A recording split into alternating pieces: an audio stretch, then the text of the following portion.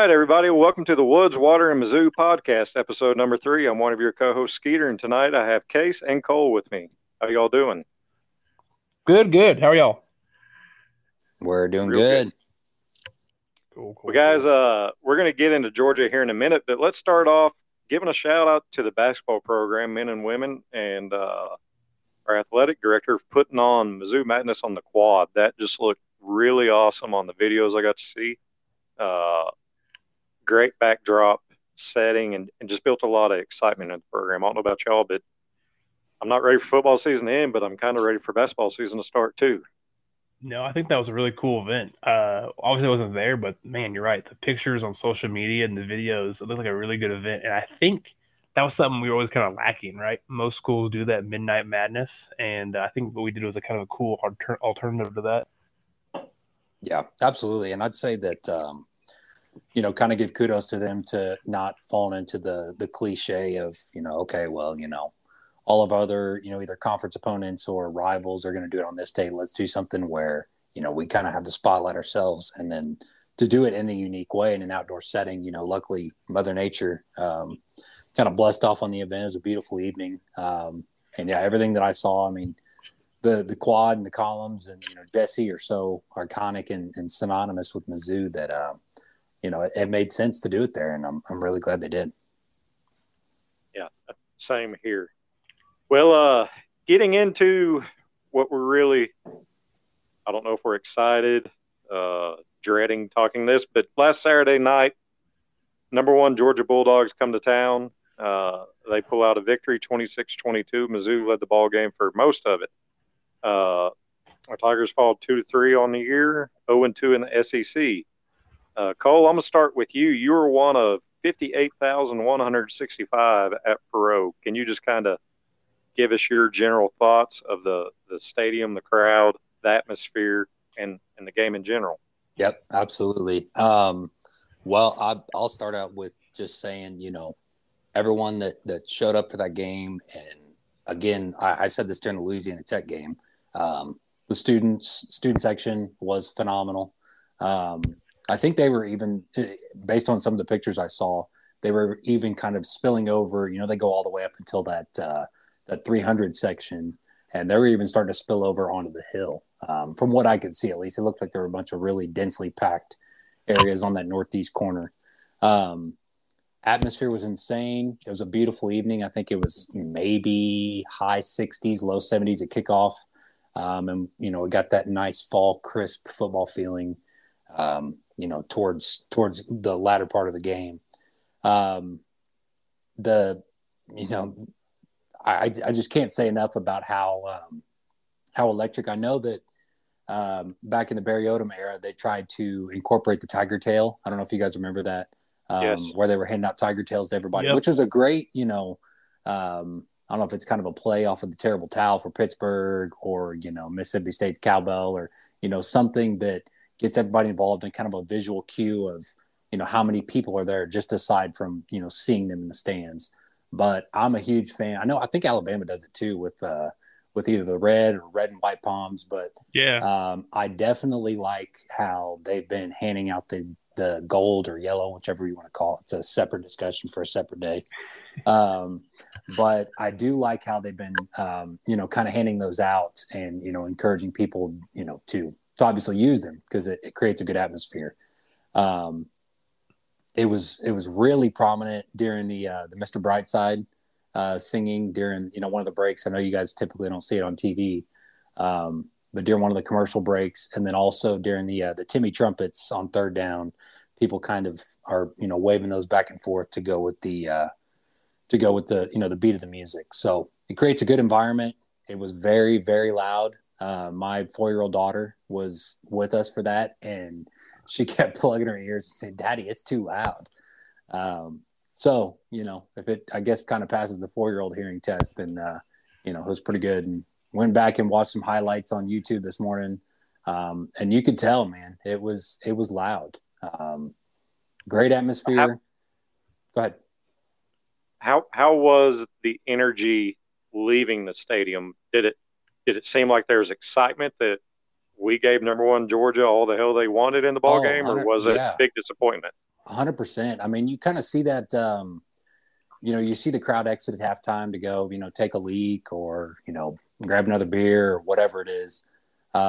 And then there's kind of that trickle effect starting the third quarter where you're like, man, is this going to pick back up to what it was in the first half? Or, is it just going to kind of peter out throughout the game?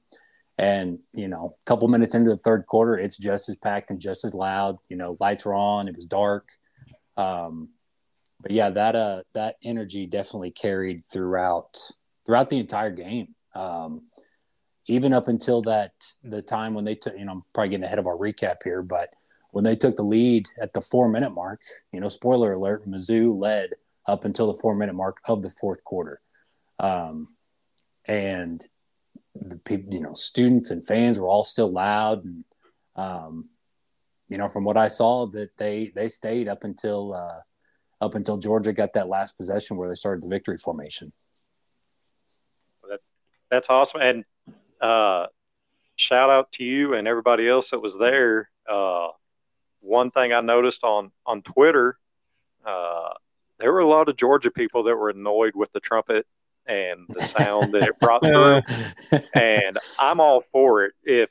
If we're making noise that somebody notices on the couch at home and it's getting on their nerves, that's a good thing in my opinion. Well, yeah, I mean that's what you want in a home field advantage, is something that's disruptive to your opponent, to your opponent's fan base. We actually, I'm season ticket holder in the South End Zone, and right next to us were two folks from Georgia, Cartersville, Georgia, I believe, which is just northwest of kind of the Athens, Atlanta area. It was our first time ever to Columbia, and jokingly, they, we got to talking to them throughout the game. They're like, "Oh yeah, it was our first time to Columbia. We're making it our goal to go to every single SEC stadium." And depending on who you ask, some people thought it was going to be a bloodbath, and others were like, "No, man, number one's coming to town." And they were one of those that thought it was just going to be a bloodbath. They'd go, be able to come in, see an easy win.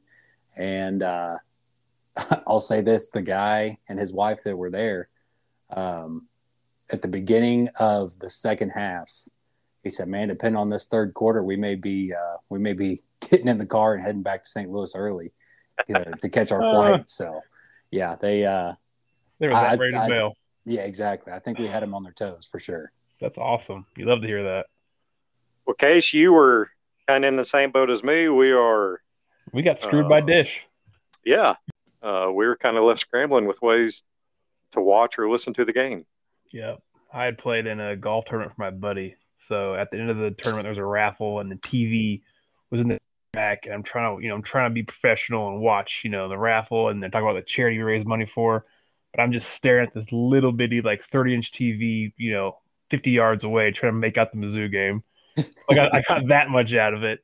And then I come home, and I got home, started the second half, and I think I used the Varsity app like you did, and just ESPN StatCast, just trying to catch up and listen however I could. Well, I ended up going to the Deerwood Saturday evening, scouting out for new places on public land, and started listening to the Varsity app, had the volume down, real faint. So if anything started walking, I could hear the leaves because it's still pretty dry down here. And we got that fumble on Georgia's second possession. And I was like, I got to get out of the stand, got to get back in my truck because I'm going to scare off anything. Out here. Sure. I got to my truck, and my wife had texted some stuff. She needed me to pick up from Walmart on my way home.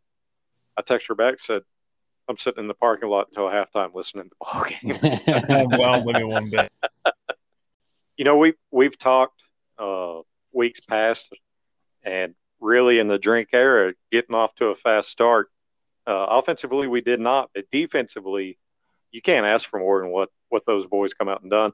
And I don't know if y'all saw the video of Carter for Georgia walking through our big boys stretching in the end zone, and Isaiah McGuire and our guys, they weren't having none of that. This is our house. Again, and they weren't. I think that lit a fire. So hopefully Florida does the same thing when we go down there this weekend. Exactly. Kind of lights a fire. Do you see that Kirby announced today he's not letting his guys go anywhere near? He's got special blocked off of where they can and can't go, so they can't do that again.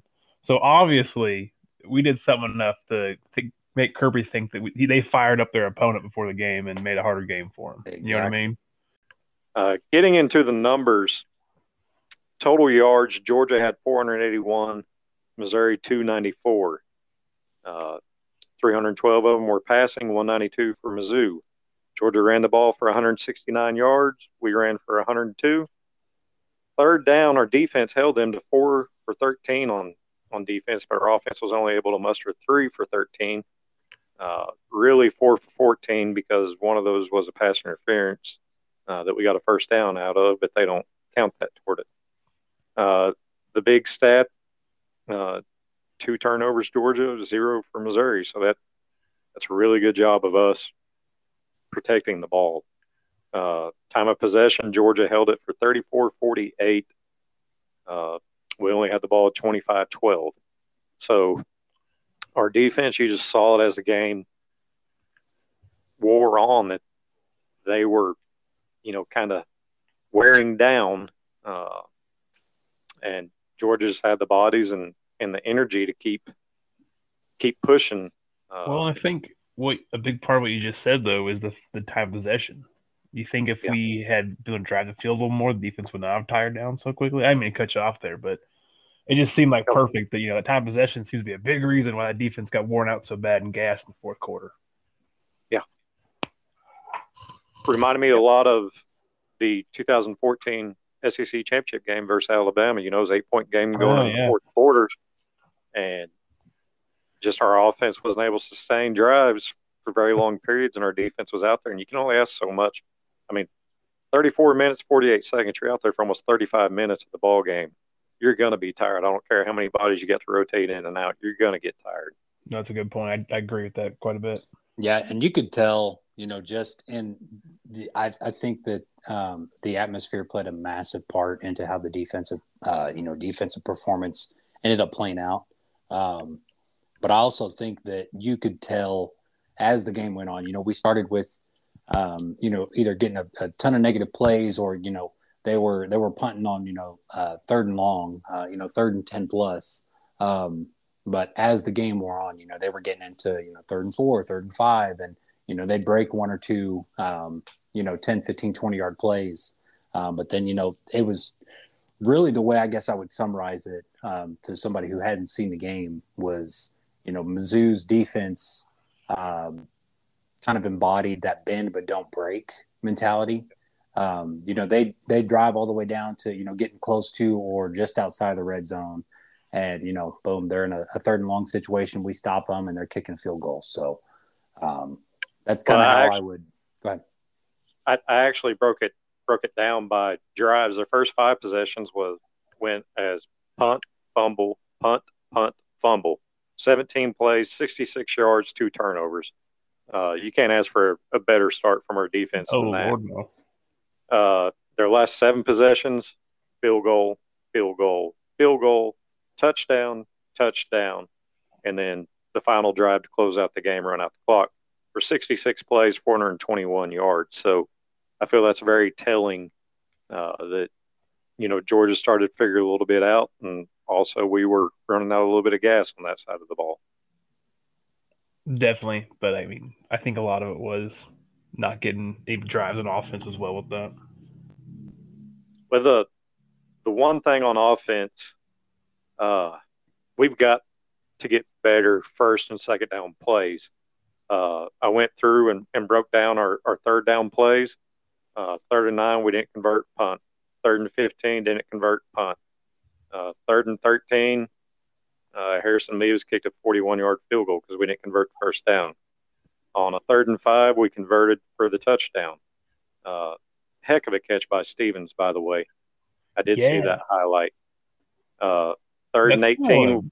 Out of him. I've been waiting to see something out of Stevens, like a play like that, because he's built so well for the SEC. Is playing tight end, but that was the first real pop I seen. I'm sorry, I just want to add that in there. Yeah. And then 3rd and 18, we don't convert, 49-yard field goal. 3rd and goal from the 4, we don't convert, 22-yard field goal. 3rd and 3, we don't convert, we punt. 3rd and 14, we don't convert, 52-yard field goal. 3rd and 10, we don't convert, 56-yard field goal. 3rd and 7, we get the personal foul, hands to the face, so 15-yard penalty. Now it's 3rd and 22. Don't convert, we punt. 3rd and 10, we don't convert, punt. The 3 we did convert, we had a 3rd and 6 and got a 36-yard pass to Lovett. The 3rd and 5, we got the touchdown. And then we had a 3rd and 6, 8-yard catch by Lovett. I believe that was on the touchdown drive. Keep that drive going. And then the one that didn't count on the stat sheet, we had a 3rd and 17, and Burden drew the pass interference. So we're not going to have a successful offense. I mean, how many of those were 10 yards or right there at it or more? That's just asking too much. There's a play that got called back from holding, and it was a drive when we were trying to answer. We were down 3 at that point in the 4th quarter, and we had like 3rd and 5. Cook throws a good sidearm pass to Bannister, who was just past the sticks, 1st down. Got called back for a holding. No, that was the hands to the face personal foul. That was 3rd and 7. Thank you. Hands to the face.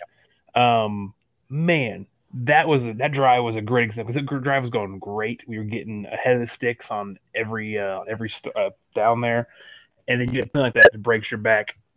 We can't see penalties like that because I feel like that gets us terrible 3rd downs. We've seen bad O-line penalties all season, and they're drive killers for us. But I think that is another huge part. But it's in my opinion, it's the bad screen passes on 1st down and these backbreaker O-line penalties on 3rd down. Absolutely. Cole, you have anything to add on that?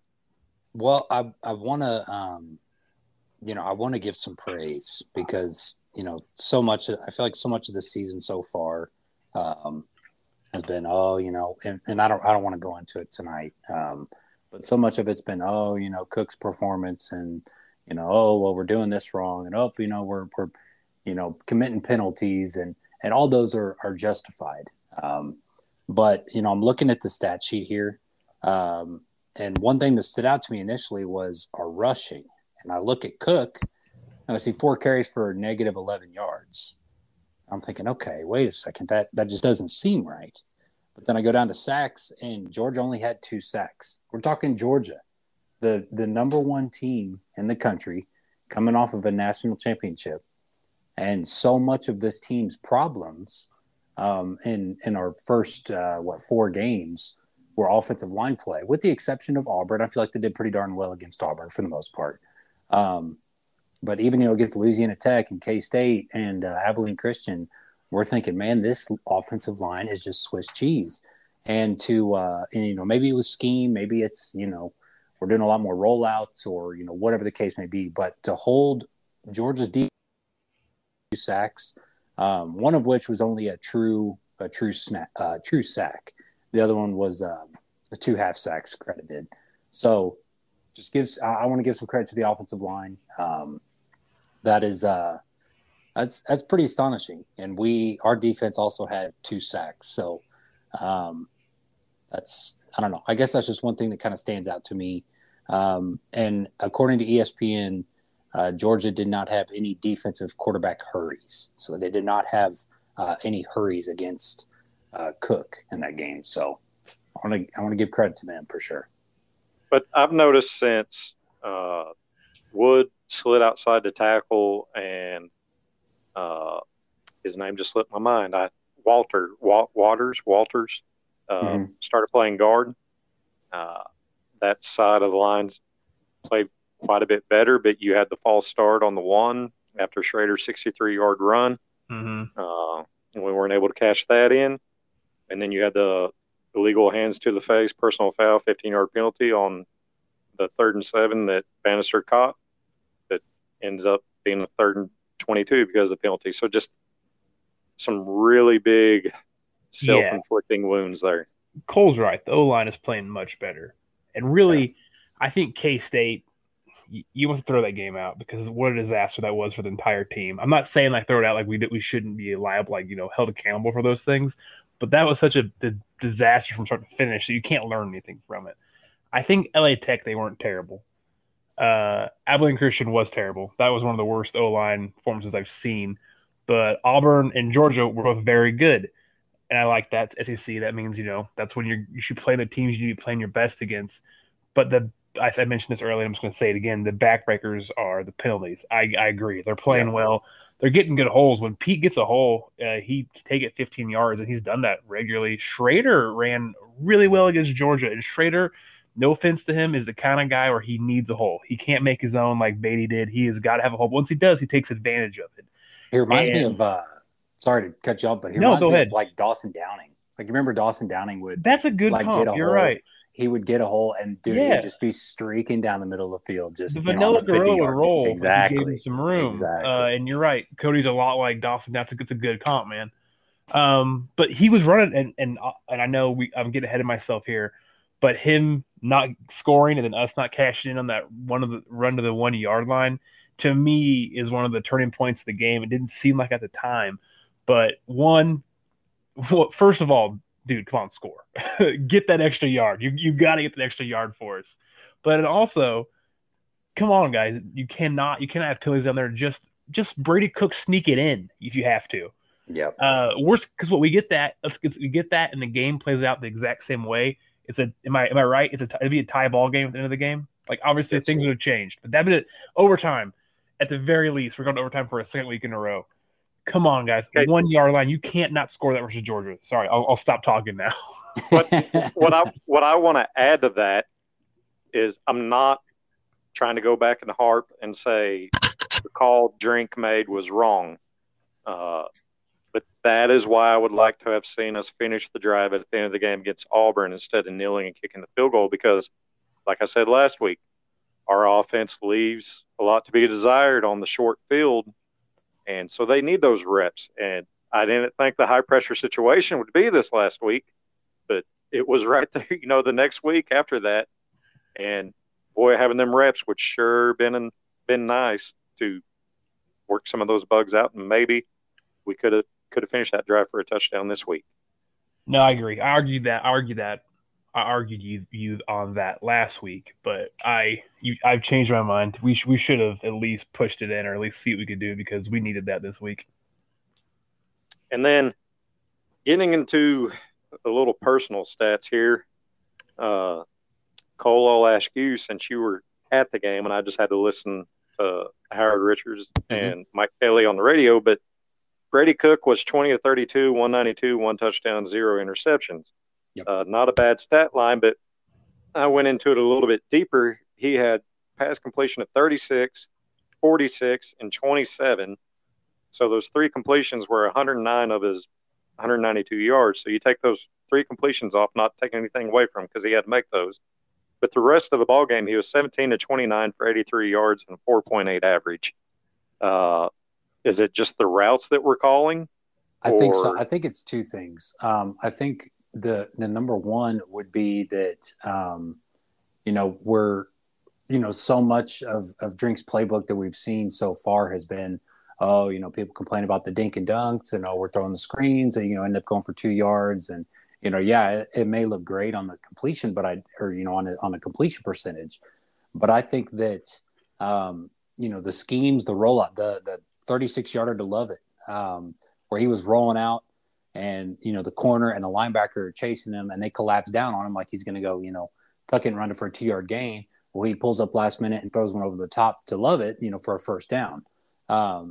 So I think it's a combination of the offensive line is doing better to allow to have him a little more time, like on that completion of Mookie Cooper.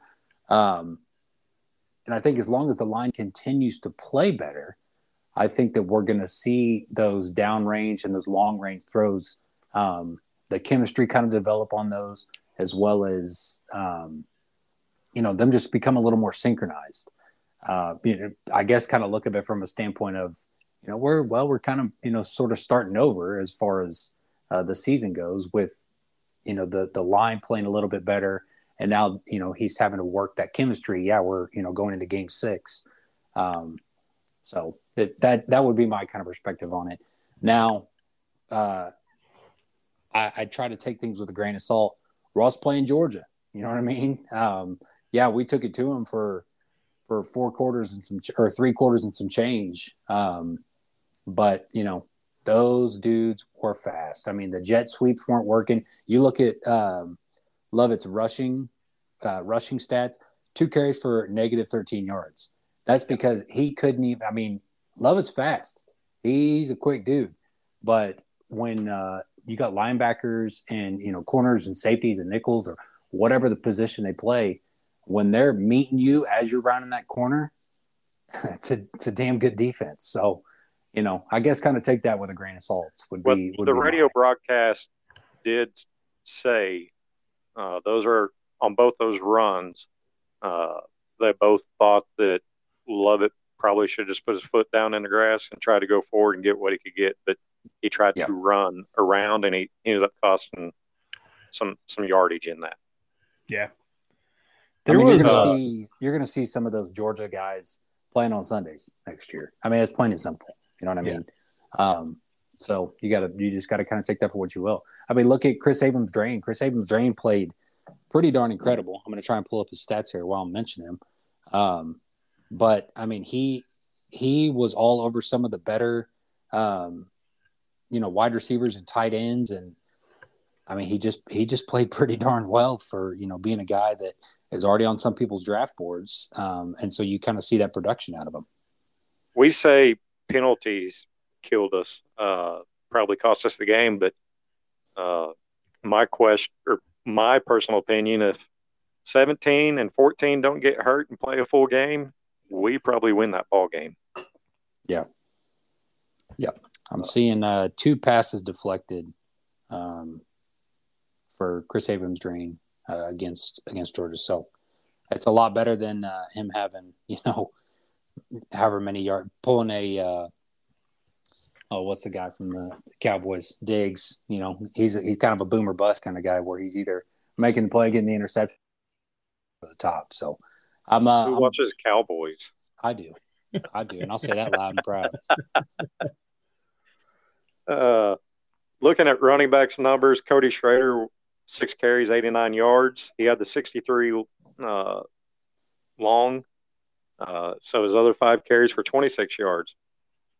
Pete was 9 for 37. He had a long of 28. So you take that 28 away, his other 8 carries, he only got 9 yards. That's not – I'm telling you, man, you look at the stat line, you cover up the score and you look at the stat line, you're like, holy smokes, man. Missouri just got absolutely, kicked in the teeth or, boat raced or whatever kind of analogy you want to throw at it. But it was a game to go to for sure. It just the 2 turnovers is what kept us in the ball game and ahead for so long. One kind of a segue into, one thing we were talking about before we started recording is our man Money Mevis. Money Mevis came back, redeemed himself, you can throw the Dumb and Dumber clip in there of, totally redeemed yourself. But kid had one hell of a game to come out and go 5 for 5, including exactly. There it is. Including a 56-yarder. That's just 41, 49, 22. Would have liked to seen that 22 last week. That's what I was 52 and 56.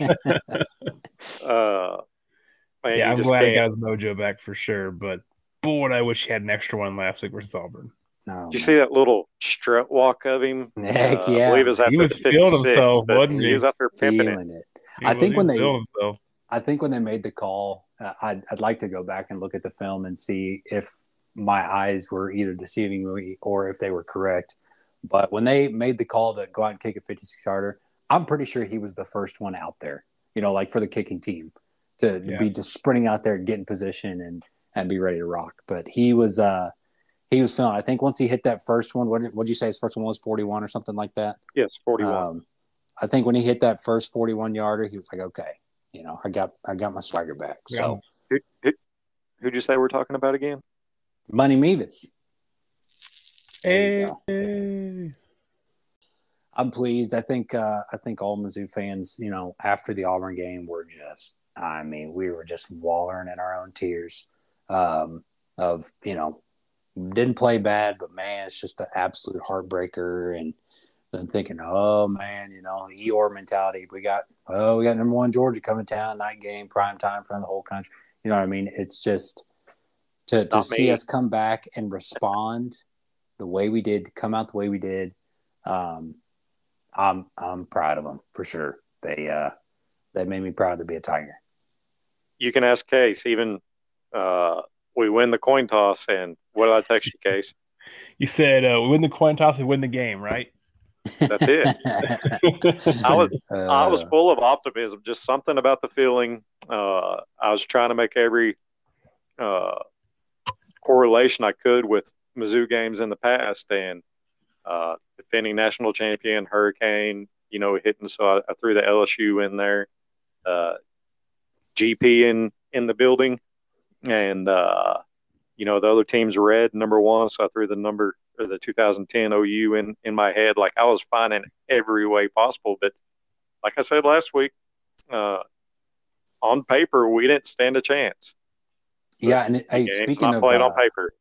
Speaking of Gary Pinkel, I do want to say that big kudos to Mizzou for finally putting Gary Pinkel in the Ring of Honor, or whatever his name's right there on the bricks, right below the student section. So it's good to see Gary Pinkel's name finally in the stadium. He did a ton for Mizzou, even though you guys probably didn't see it. Hopefully they didn't show it on TV. The misspell. But yes, they misspelled his name on the Jumbotron. That's pretty bad. So I don't hope for somebody to lose their job, but I hope the embarrassment alone was enough for them to not make that mistake. To learn how to spell the most winningest coach in program history's name. Yeah. I'd say either him or I don't know. I don't even think I think statistically, I know you can argue Faroe and was better, but Divine, Divine, but most wins, most overall wins. Yeah, absolutely. Well, with this little conversation, we've now one less listener. We appreciate you, Terry, for the time and the run. It was a good time. Terry. Hopefully we didn't lose you, Terry. Someone's gonna get that reference. Yeah, I don't think he hates Pinkel, but he does think he's overrated. But hey, everybody's entitled to their own opinions. So speaking of Twitter, we put up a poll on Twitter. You can find us on Twitter at Mizzou _pod.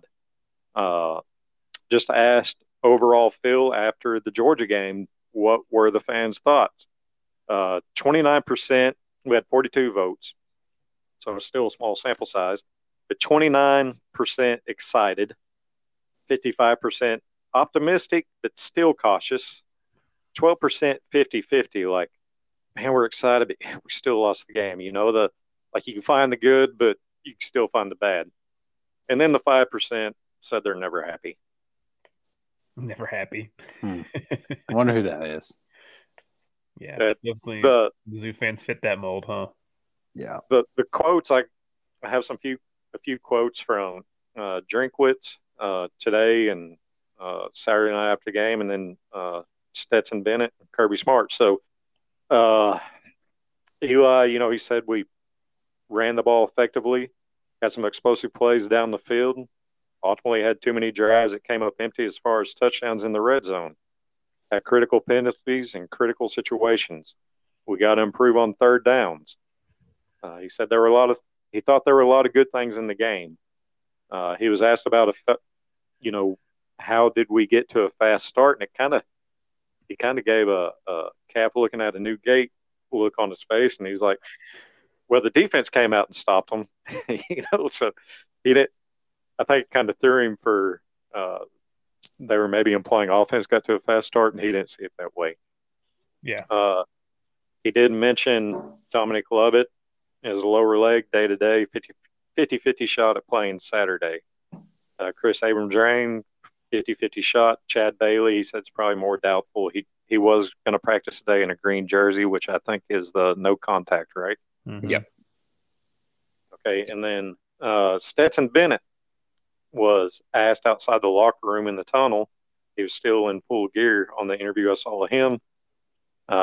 Why he thought Georgia struggled, and not word for word, but he said in this league, referring to the SEC, there are a lot of great teams. And word for word to finish that sentence, Missouri is one of the great ones. Thank you, Stetson Bennett. Thank you, Stetson. I'll take that all day. No kidding. Kirby Smart, Saturday night after the game, he said, you got to give credit to Eli, to the team, to the atmosphere. He said they kicked our butts up front. And then Monday on his weekly press conference, he reiterated again, give Missouri a lot of credit. He said the biggest play of the night was the tackle on the one. And then he was asked why he thought possibly Stetson didn't play so good. And he said, possibly the atmosphere got to him. So shout out to the Tiger fans that were there. I'm telling you, man, it was electric. It was the best environment I've seen in quite a while. Well, the rest of the SEC can take their high school stadium comments and stick it where the sun don't shine, as far as I'm concerned. After last, before we get off this topic, I want to mention we had a bunch of recruits come out to that game. Yep. And I know it lame adult to watch, high school because they say on Twitter, but they all seem atmosphere. I'm seeing kids from Tennessee where we're hosting, seeing kids from Georgia, seeing kids from all over the country, and they were like, "Man, that was cool." Because, and I'm going to kind of play off what Skeeter said there, our high school stadium quotes. Faurot Field is a beautiful stadium. I think it's classic college football. It's not these mega baby NFL stadiums like Arkansas has, or Jordan Hare and stuff like that. I think Faurot looks like what you picture like a classic college campus stadium to look like, with the amenities of the giant jumbo screen and the south end and the Tiger deck, And when that place is full, when you can barely make out the M on the hill, I think it is one of the most picturesque scenes in college football. Yep. And I think those kids saw that, and I think that helps recruiting. Just kind of go over the SEC East standings. Georgia at the top, 2-0. Tennessee 1-0. Kentucky 1-1. Then after that, it's all winless. Vanderbilt 0-1, Florida 0-2, South Carolina 0-2, Mizzou 0-2. So, guys, we still have a chance. Not saying for the East, but to not be at the bottom. Number 3 still very realistic. We still have South Carolina, Florida, Vanderbilt, Kentucky, Tennessee right there in front of us, and we gave Georgia all they wanted. So I'm in the excited part of that poll there. We gotta start closing. That's gonna be key. Gotta close out these games. I think that's been an issue for Drinks teams, and I think what that kind of leads to is Drink's a pretty young coach, right? It's not like we hired some guy that's been coaching years in the G5 level. He had 1 year as a head coach, and I think we need to realize that's what we signed up for when we hired him. Is he's still figuring this out himself, and I think one of the biggest factors with young coach teams is closing out, and we've seen it the last 2 weeks. But eventually we're going to get that. Like, that's something you're going to build on eventually. I didn't mean to kind of hijack that, but I think that's something in the future that Drink will get better at. Just recapping the week, we lost to Georgia, close one. We gave them all they wanted. Where it makes it easier on my end, living where I live, I'm in the middle of Arkansas fans and OU fans, and I get to walk into work, and all that talking I had to hear, after the K-State game, it's piped down pretty darn quick. And so thanks, Saban. Makes losses a little bit easier to absorb for me. But we are an outdoors pod. Cole, you want to tell everybody where you were last week while you were not on the pod? I was processing a deer, the second one of the week. Back-to-back days, correct? Back-to-back, yeah, man. First time I'd ever done that. I hunt here mostly in Boone County, which is where Columbia is for those that don't know. And the surrounding counties, Howard, Randolph, Callaway, Cooper sometimes, but not very often. But anyhow, yeah. Monday after work, got off work and was like, you know what? It's pretty perfect weather, so I'm gonna go get in a tree. And I did, and I got there way too early. I got off work at like 12:30, 12:45, and was set up in the tree by like 1:45. And I was set up, and I was like, what am I doing? What am I doing getting in the tree this early, man? Sunset's not till like 7:15. Legal shooting's like, so I'm, getting ready to ride it out for like a 6-hour sit. And I made it a pact to myself, personal pact, that I was going to shoot more does early season. And I did that. So Monday, had a pretty swirly wind, about 4:30, 5 o'clock, just kind of on the front porch of the golden hour. And had seen a couple does far off, so I knew that they were up and moving around. And the acorns this time of year, they're just absolutely raining. Although I guess I didn't know if you guys knew this or not, but the acorn crop goes off of the previous year's rainfall. So last summer and spring, we had a pretty wet summer and spring, which I guess translated into this year having a pretty good acorn crop. So right now they are just absolutely raining. The Chica pins, the white oaks, pin oaks are all dropping pretty good. The stand I was in was up in between a Chica pin and a white oak.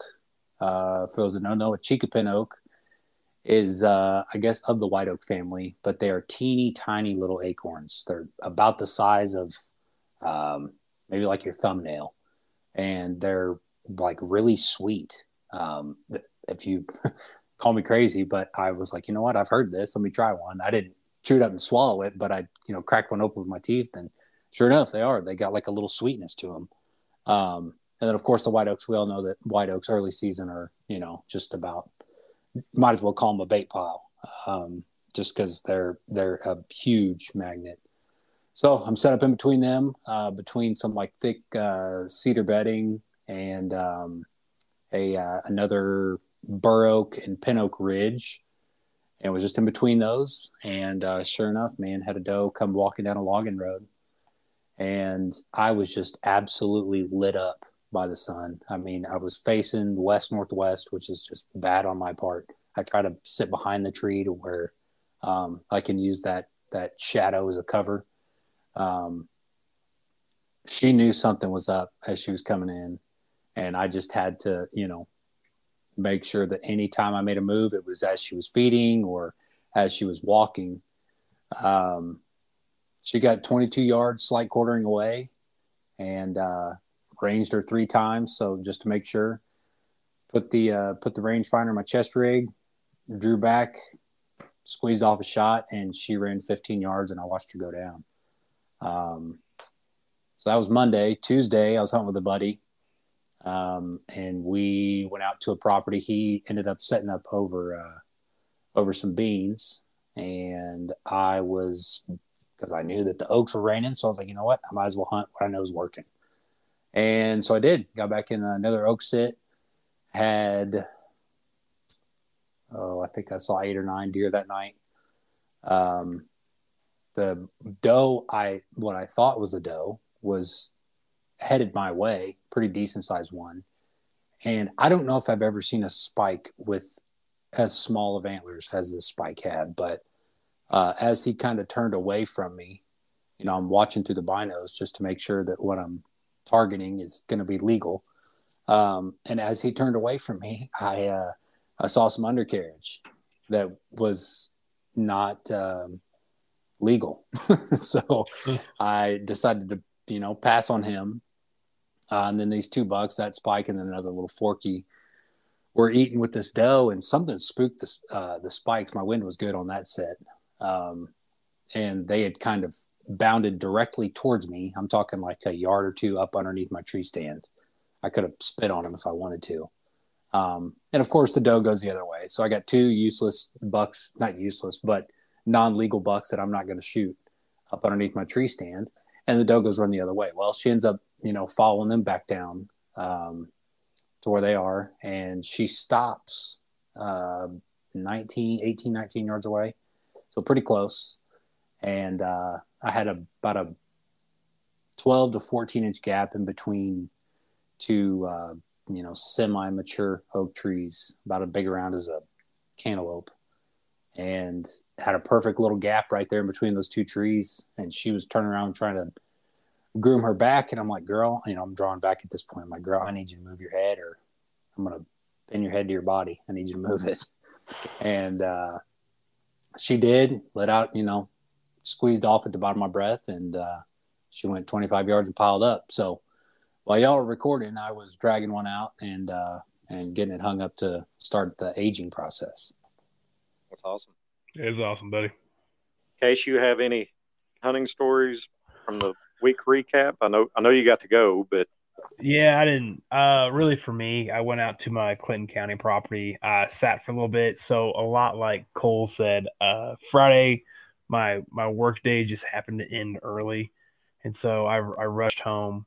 I got lunch with my wife real quick, and then as soon as we did that, I was like, well, I was gonna go out to the farm. So I threw my camo on, went up to the farm, and I got there about 1:45, which is just way too early. But I was just so excited to get out for the first time, Yeah. I sat out there all night until sundown, and I saw a couple doe, way too small for me to shoot, and probably out of my distance, what I was comfortable with the bow from there.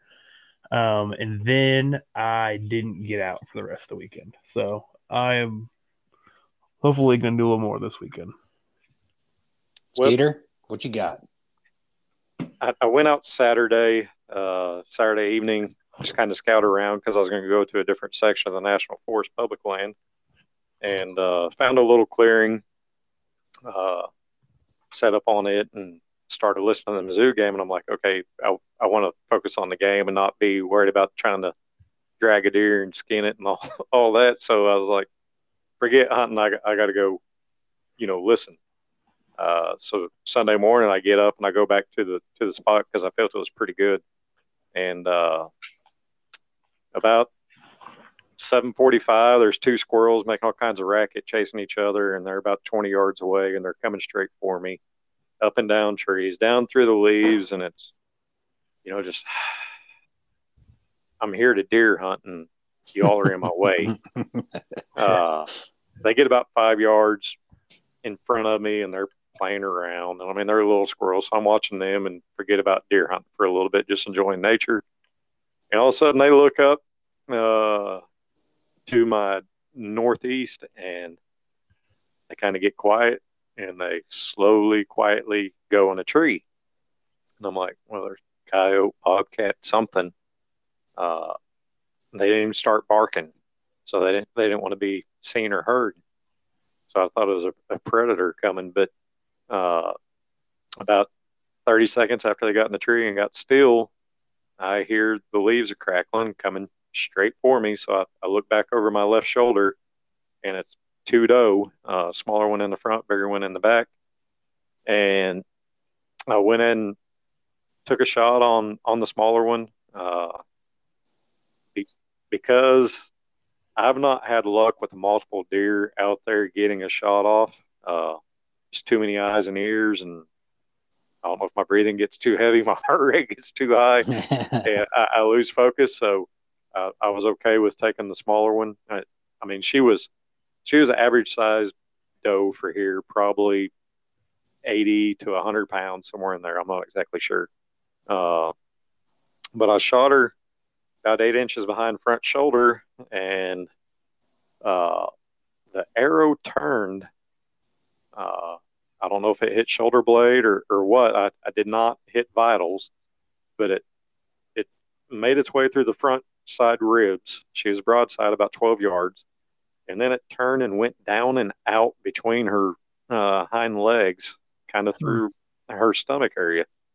Did not get the stomach, but it was a 3.5 hour tracking job. She gave me a run for my money. There were many times, if somebody walked out there, they probably thought I was a druggie because I was on my hands and knees, literally looking at specks no bigger than fine point pin leaving on the ground for blood. She crossed a dried creek bed on dark rocks. The blood was not showing up in that real easy. Also, the sun was coming up, and she was running toward the sun, so I was having to look with the sunlight in my face, and makes it harder. Then she got in some pine, and I've never tracked deer a blood trail through pine, and I learned that is about as hard gets on the blood trail. Well, yeah, you and I were talking about it. How it's it's not a broad leaf, so it's not going to hold any kind of water droplet, blood molecule. It doesn't matter. It's not gonna hold it. It's just going to absorb down into the soil. What I ended up having to do was just walk circles. I mean, there were many times just inside me, like I was just frustrated, mad at myself, questioning the shot placement I put on her. The furthest I've ever had a track before was 30 yards. So I was really getting frustrated, but I'm very stubborn, and so I wasn't going to give up. Don't like the idea of just wasting meat sitting out there. And so I just started circling. I'd lose the trail, and then I'd walk back up to the last place I saw it, and I'd find another spot. Like, how did I not see that 10 minutes ago? I was on my hands and knees looking. I was right there by it, but ended up finding her and, gutted her out there and brought her home, washed her out with the water hose because I had to drag her about a mile back to my truck through the woods. By the time I got back to my truck, I took my backpack off. The backpack was wet from sweat through hoodie and then shirt. What's the weather like down there, Skeet? What was it like there? Sunday, it was probably mid-70s by the time I got her, maybe pushing 80. It's not terrible, I guess. Yeah, it was a lot of work. I was really thankful that this happened Sunday. Maybe it was just good Lord looking out for me, not leaving me for rushing home and watching the disappointment of 61-yard field goal off the uprights for the Saints. That's what the good Lord was doing. He was preventing you from watching them Saints. Yeah, so I wasn't too mad when I got home, saw the football score. I was like, well, okay, as bad as that sucked, that's still better than sitting home watching that. Right. But I looked up, just kind of seeing, Missouri hunting news, and as good as our 3 does were last week, it is not touch, but 2 Missouri friends, Josh Huser and Dalton Barnes, 4 days apart. They're lifelong childhood friends, but approximately 475 inches of horns on their 2 bucks combined. We may have a new Missouri state record for non-typical. Yeah. The current record is 269 7/8 inch by Randy Simonich in Pike County in 2000. Josh Huser's buck, he's been watching for 5 years. He named Louie. A lot of people are guessing 280 plus. Oh my gosh. That's awesome. That's incredible. So if you're a Missouri bow hunter, if you're just a Missouri hunter in general, and you're not a bow hunter, I highly recommend getting out there with the bow. Most of my luck seeing bucks and seeing deer movement is before the guns get in the woods, before rut kicks in. You can really pattern them out with feeding, bedding, water. A big thing that helped me this weekend, I don't know about y'all, but the moon was maybe quarter, so not a lot of nocturnal movement. You get the full moons and clear skies, and it's pretty bright, and they get pretty nocturnal when that moon's full like that. Yeah, but I've also found that during those full moon periods where you're looking at trail cam data, or the moon's so bright and the sky's so clear that you can just about drive around without any headlights. Yeah. And I've seen this, leaving work late at night, that there's a lot of deer out during the day, but then on the contrary, you can get out there in the woods and, most times when hunters get out of a morning and 9, 10 o'clock rolls around and their belly starts talking to them and they're like, man, I'm kind of hungry. Go down and get some breakfast. Those deer get up, 11, 12, 1 o'clock. Yep, middle of the day. Get up middle of the day and just start eating and then go back to bed. Yep. It was a rifle harvest for me, but I took a buck in 2020, and that's exactly how it played out. It was full moon. I just had my daughter, so I was helping out in the house, doing my thing, dad thing, and then I just said to my wife, "Hey, I'm gonna go out there and sit for a little bit." And it was 11:30, and I was just sitting there, and they were just making their rounds to the woods, and I shot a buck out there. So I totally agree. They get out more middle of the day when it's like that. Yeah. Well, I'm gonna work on trying to reach out to Josh and Dalton. If we can get a hold of them and get them to come on and talk about their broods of Missouri bucks that they've already got on the 2020 season, man, I'm jealous.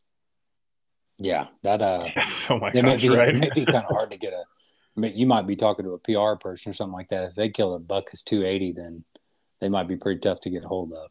Yep. I imagine every big podcast or every hunting show in the country they want to have them on right now. No kidding. But congratulations to them guys. You can't kill it sitting at home, so hit the woods, try. Even a bad day of hunting beats a lot of days in the recliner, in my opinion. Yeah. That's right. Well, guys, we're going to break this up into 2 segments. Try to shorten our podcast up. We'll give you 2 episodes. So, unless you guys have anything else in the recap, it's actually went longer than what I thought it would be. But we're going to end this episode to get it out as early in the week as we possibly can, and then later in the week we'll be dropping the second part previewing Florida Gators coming up Saturday. Also preview cold fronts coming in, talk some hunting, and also we'll have our This Week in Mizzou History segment. Sounds good to me. Sounds good. All right. Well, for Skeeter, Case, and Cole, we enjoyed it. Go Tigers, MIZ. ZOU. Go Tigers.